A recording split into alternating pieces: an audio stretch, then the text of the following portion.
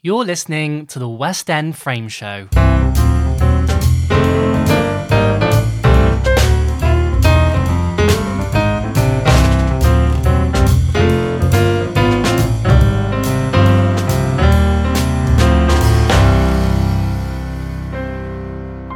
Hello and welcome to the West End Frame Show. I'm your host and West End Frame editor, Andrew Tomlins. And here's the thing, there are so many shows and so little time, so I've known for a while that I needed to do a bonus show talk episode to catch up. I was going to do this like the week before last, but I had a cold. I sounded like Marge Simpson for the week. So here we are, we're doing it now, and there is lots to discuss. I'm all by myself, and coming up, I'm going to be talking about The Big Life, I Should Be So Lucky, Redcliffe, Bronco Billy, Frozen, Mamma Mia, and West End Sessions. Before that, I was recording the West End Frame Show with Amy Thornton and was having far too much fun talking with her and chatting about all the theatre news and Hadestown and Hamilton. But I completely forgot to mention that it was West End Frame's 12th anniversary birthday at the weekend. 12 years since I started it as a kind of a theatre blog, which then grew into a theatre website. And there was so much love on social media, so many lovely messages. It was really kind, really appreciated. And I can't believe that it has been 12 years. It's absolutely mad. Right, before I go into the shows we need to talk about, there was a lot of exciting theatre news announced whilst we were off air in January and for the start of February, and we didn't get a chance to discuss it, right? So Stephanie J. Block was announced to be coming into London with Kiss Me Kate. We heard casting for Burlesque and MJ, and Alex Newell's coming to London to do Pippin and a concert, and we're getting a Steps musical. Like, it's all going on.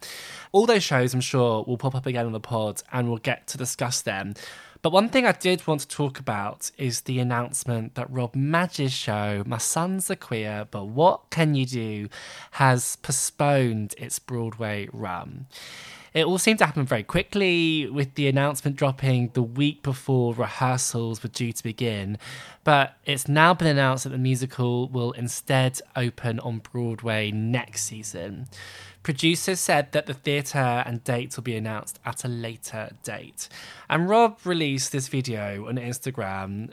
They were understandably devastated and very emotional. But they did say that as emotional as they were, they know that it's the best thing for the show. I think it's fair to say that everyone is devastated. My heart sank when I saw the news drop.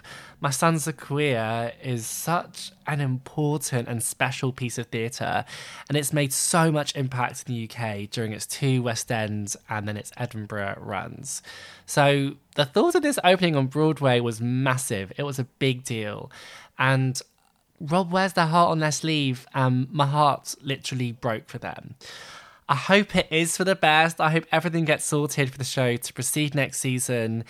And it wasn't lost on me that this news happened the same week that Rishi Sunak, our Prime Minister, was making dehumanising comments in Parliament whilst Brianna Gray's mother was in attendance, which to me highlighted why we need this show more than ever and why the message of the show needs to be spread. And I think it could have made quite a lot of impact in New York and beyond.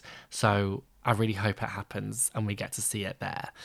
Being the class act that they are, Rob has already released a sketch video about their live post-Broadway postponement, which is incredibly funny and very witty.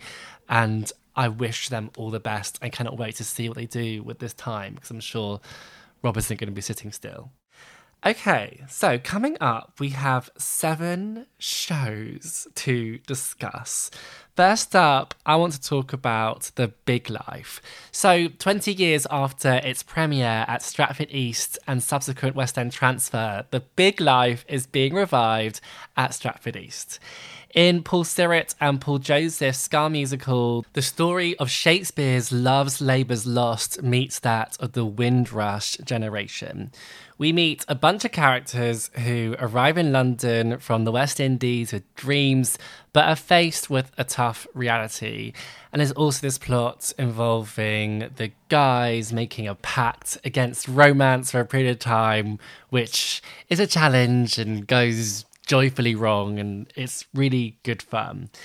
As well as following these characters, watching on from the box at Stratford East is Tamika Empson, who introduces herself as the grandma of one of the actors in the show. And basically, between scenes, she delivers the most hilarious monologues to the audience, which she has written because she's also one of the co-writers. And it kind of makes fun of everyone and everything.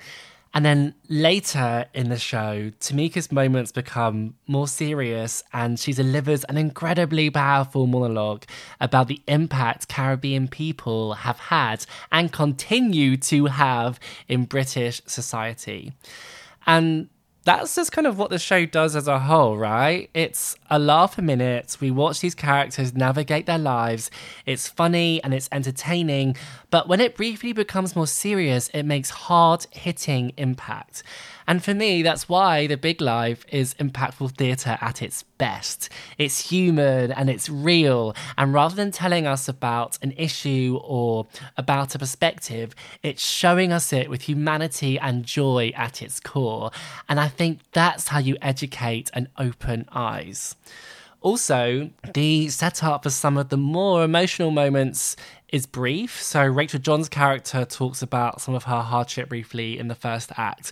But then when her character receives some heartbreaking news in Act 2, you could feel the heartbreak from every audience member. It was so impressive that it made people feel such a high level of emotion with such little setup. Like, that's extraordinary and testament to Rachel John, as well as the writing and the direction from Tanook Craig.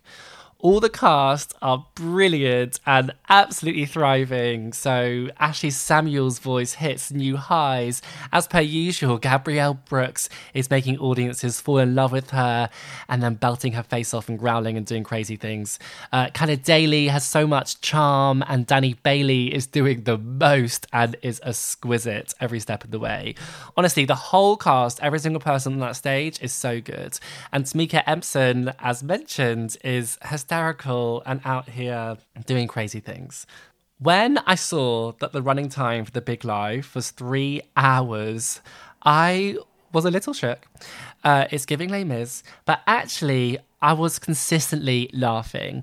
I'm sure it could be trimmed down somewhere, but actually I couldn't highlight a section of the show which dipped or which dragged.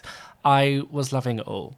It was also my first ever trip to Stratford East, and although the downstairs bar was terrifyingly busy on press night, it's a beautiful theatre and a lovely tall space, which this show fits perfectly inside.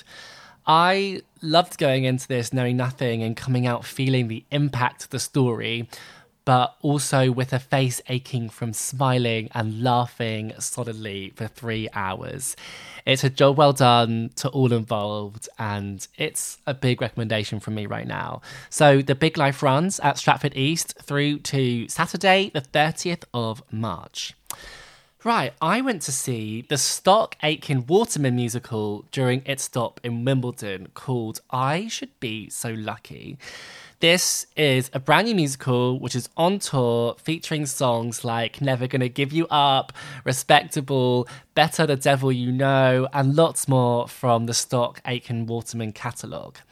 The show revolves around Ella, who gets jilted at the altar on her wedding day, but nobody wants to waste the honeymoon, so she still goes to Turkey, taking her mum, her grandma, her sister, her best friend, and her gay best friend with her.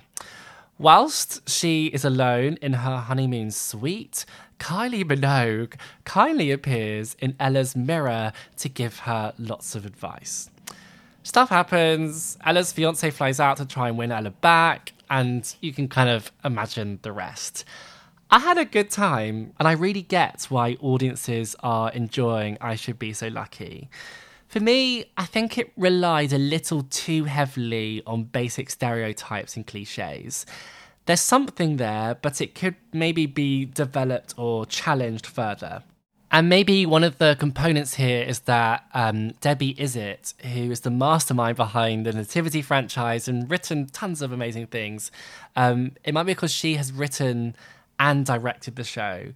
And she's obviously hugely talented and very funny and brilliant.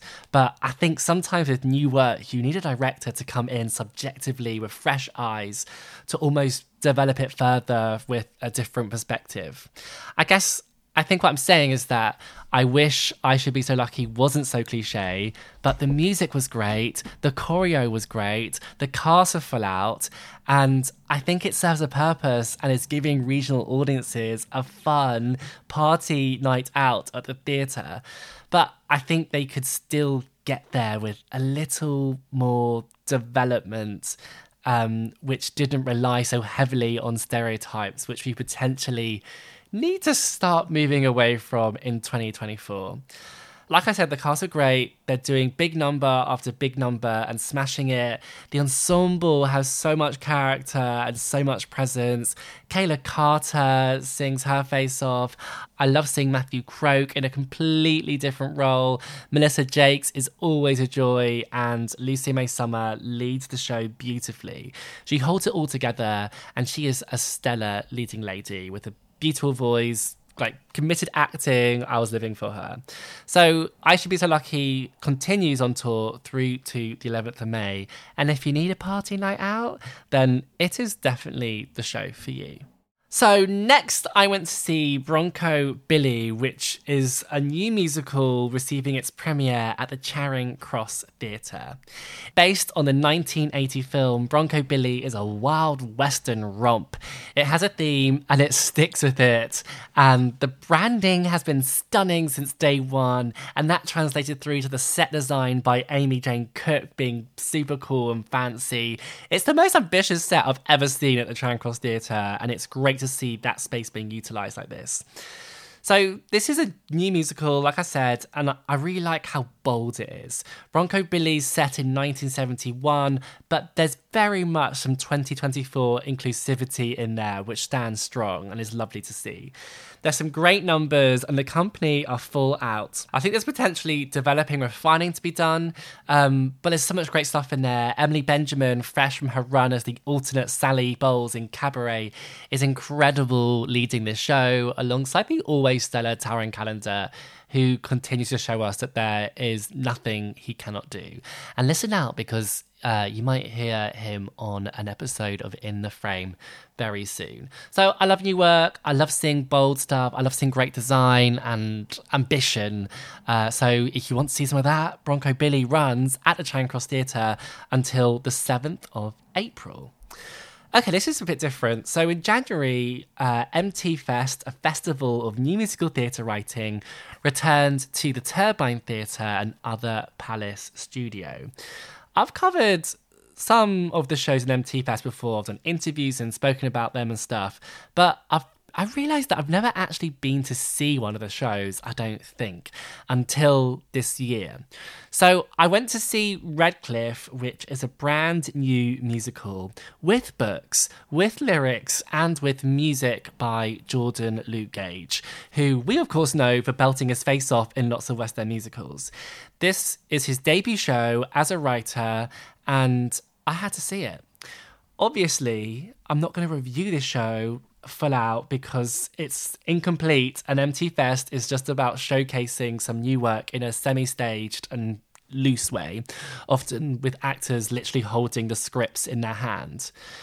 Because of that, I went along very open-minded. I had no idea what I was about to see, and I definitely was not expecting to become so drawn in.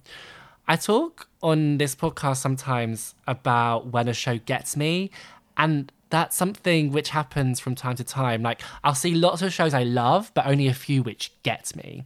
And Redcliffe got me. I was fully invested. It is a tale of forbidden love. It's based on true events between William Pritchard and Richard Arnold in 1753, when people were persecuted for being gay. we get an insight into William's world as he's feeling pressure to provide for his mother and sister, who are both desperate for him to find a wife. But when he meets Richard, he unlocks a world he had never dared to explore before. This early draft set up the time and the world and perimeters so well without over-explaining or over-informing us as an audience. And the incredible company, which included Jordan playing William, so he was in the show as well as writing the music book and lyrics, the company brought the characters to life. It's that feeling of joy mixed with fear that I was experiencing as I was sat there. But what I didn't know is that at MT Fest, they only performed the first act of the musicals. So 1 minute, I was leaning forwards in my chair, and the next, I was distraught because it was all over, and it left it on an almighty cliffhanger. We were, however, treated to an extra song once that first act had finished from Act 2, which Rebecca Locke, who played the mother, treated us to. And let me tell you, it was incredible and the emotion was real. She was so stellar in the first act too, as was James Arch, who played Richard, and Jordan was great. I loved the music. There was different styles thrown in there, some hilarious numbers, some strong emotive moments, and lots of really great storytelling. It was all sorts of a lovely surprise, and I can't wait to see what happens next for Redcliffe. It needs some further life so I can find out what happens next. I know I could go onto Google and do some research, but I'm not going to. I want to wait. And it was an incredible platform to see Jordan performing in a very different role for him, which he did so well, and he sang it incredibly, and really incredible to discover that he has these talents as well. From speaking to performers and creators on this podcast and on In the Frame, I love it when people take risks and do something different. And Jordan Luke Gage casually writing a musical, which is just strong for an early presentation, it's pretty mind-blowing and very impressive. So I'm in awe, and I am definitely watching this space. I have also seen a couple of long runners. So firstly, I went along to see Frozen at a Theatre Royal Drury Lane because I needed to catch Jenna Lee James, who was playing Elsa for a limited run while Samantha Barks was on her maternity leave. And I left it late, but managed to catch Gemma's very last show. It was so great to see her Elsa. She was singing her face off, but also so great to see the show again. I've forgotten how much I liked it. It has been announced that Frozen is closing in September, which I think is a shame, but it's also had a real brilliant, commendable run. I think Frozen successfully manages to capture the imagination of children and adults. So you could smell the enchantment in the air, and I basically melted when kids from the audience audibly gasped with joy when Olaf made his first appearance. But equally, you could hear the adults kidding themselves too. It was a really lovely atmosphere to be a part of. Laura Dawkes is making her West End debut as Anna and is a star. Like, she was so good. She was hilarious. She has an amazing voice and just landed everything perfectly. So she's one to watch. Jamie Kasongo is a great Kristoff, and I was also delighted to catch various understudies and swings who were all doing the most. Like, Frozen is just a spectacle. It's big scale musical. It's funny. The music's great. And I think it ticks a lot of those boxes of what those commercial audiences want when they're going to the theatre. So Frozen runs at the Theatre Royal Drury Lane until the 8th of September this year, and then that'll be it. So defo go and see it if you haven't seen it already. I also had a really fun night at Mamma Mia, watching Stevie Dork and Tobias Turley, winners of ITV's I Have a Dream, as Sophie and Skye. They've had a whirlwind few months, but are so perfect in these roles. As always, Maz Murray was the definition of perfection as Donna, and the winner takes it all, blew the ceiling off. She just gets more and more spectacular and more incredible, and I don't know how she manages to sustain that level of excellence for such a long time. But Mamma Mia continues to run at the Novello Theatre. Finally, at the end of last week, I had a very classy night at Brooks Muse Bar in Mayfair for West End Sessions, which is Daniel Cook's cabaret series where he invites a couple of his mates along for an opulent evening. Basically, the night that I was there, Kerry Ellis and Rob Houchen belted out songs whilst the audience drank champagne, and there was gin cocktails, and they were eating lovely food involving cheese and cold meats and all sorts of wonderful posh things. Rob and Dan were hilarious together. They both did Les Mis at one point as Jean Valjean and as Marius together.